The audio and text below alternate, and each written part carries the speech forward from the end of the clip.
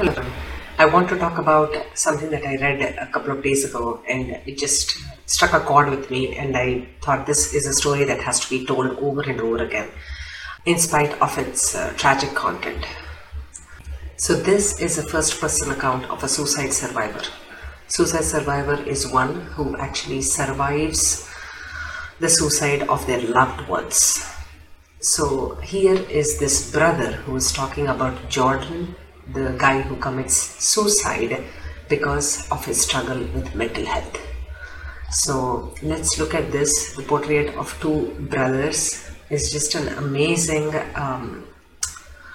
collage of pictures, and I have two boys myself, so I just when I see these kids smiling, it just makes me so happy. And the love of the older brother for the younger one, it's just so amazing. So the younger brother, he is the one, Jordan, who ends up taking his own life. So let's see what Patrick has to say. And Jordan is the one who committed suicide. So again, a trigger warning, guys. This first person column contains details about suicide.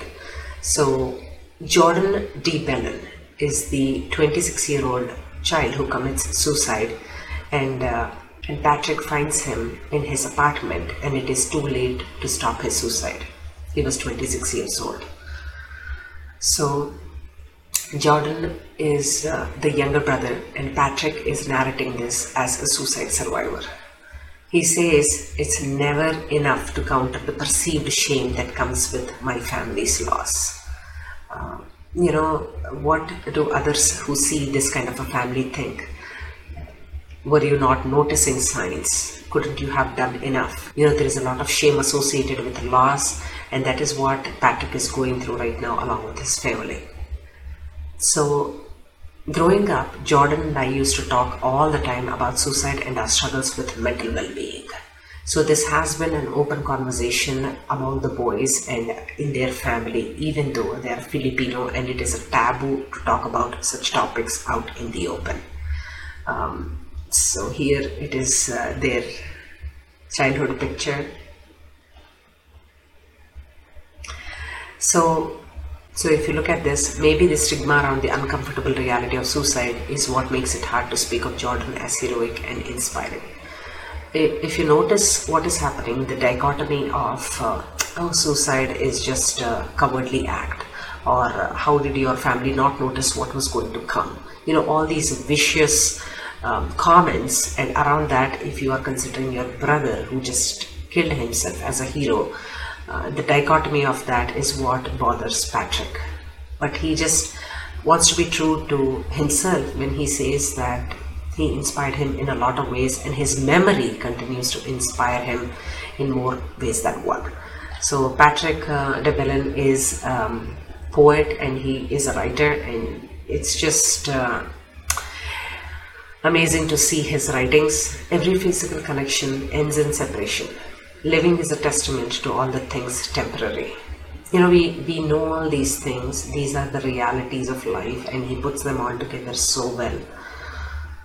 It's just amazing. So as we go through, again, he describes why Jordan was his hero because of how he fought back. Just how did he fight back? Let's see. So Jordan, when he was alive, he confronted his feelings of inadequacy, fear and self-hatred in the most honest way I've ever seen. He would have difficult conversations about feeling vulnerable with our Lola, grandmother, and family members of all ages, which was a challenge because mental health is generally a taboo topic for many Filipinos. So I am Indian, and I know exactly what they are talking about when mental health is considered a taboo topic. And we have to do so much to change that, and I think Patrick here is doing it in his brother's memory. We have to continue talking about how we are feeling because it is very, very important. It affects us in so many ways, not just us, but those around us. And here, this is them. Jordan is the one who is standing up, and Patrick is the guy here who is writing this essay. Okay, so today, as a result of what has happened, I'm seeing family members in both Philippines and Canada dedicate themselves to being present right here, right now, in the moment. They're exploring therapy, using art to heal, and sitting down with their friends to have real conversations. I think this is the biggest win that Patrick can hope coming out of that terrible, terrible loss of missing his brother forever, as long as he is alive on this planet. But I think this is a great way of looking at hope and what has come out of this tragedy. So let's look at Paul again. His father, mother, and he actually sit down on the shores of an island and they write letters to him. We wrote letters to you on the island, stuffed it in a bottle with a cigarette, threw it off the coast of a beach in Batangas. I think Dad would agree. It was the best thing we never wanted to write. So here it is. The hope of why he is speaking up is because even if it helps one other person, it will be worth it. It is also a way of keeping his memory alive. For now, his 1-year-old son. So his nephew is the one who is bringing the family together. And my nephew will have plenty of stories about his pops instead of only the story of his suicide. So this reminds me of another great moth story I had heard a few years ago, and I just want to post the link of that. It's just really amazing the kind of bond that brothers share, and if they are able to understand that the other one is feeling a little low, how can they cheer them up?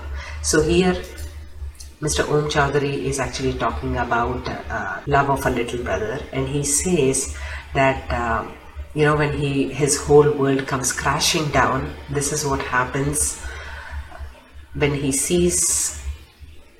gets a call saying that the brother is in freezing Pittsburgh.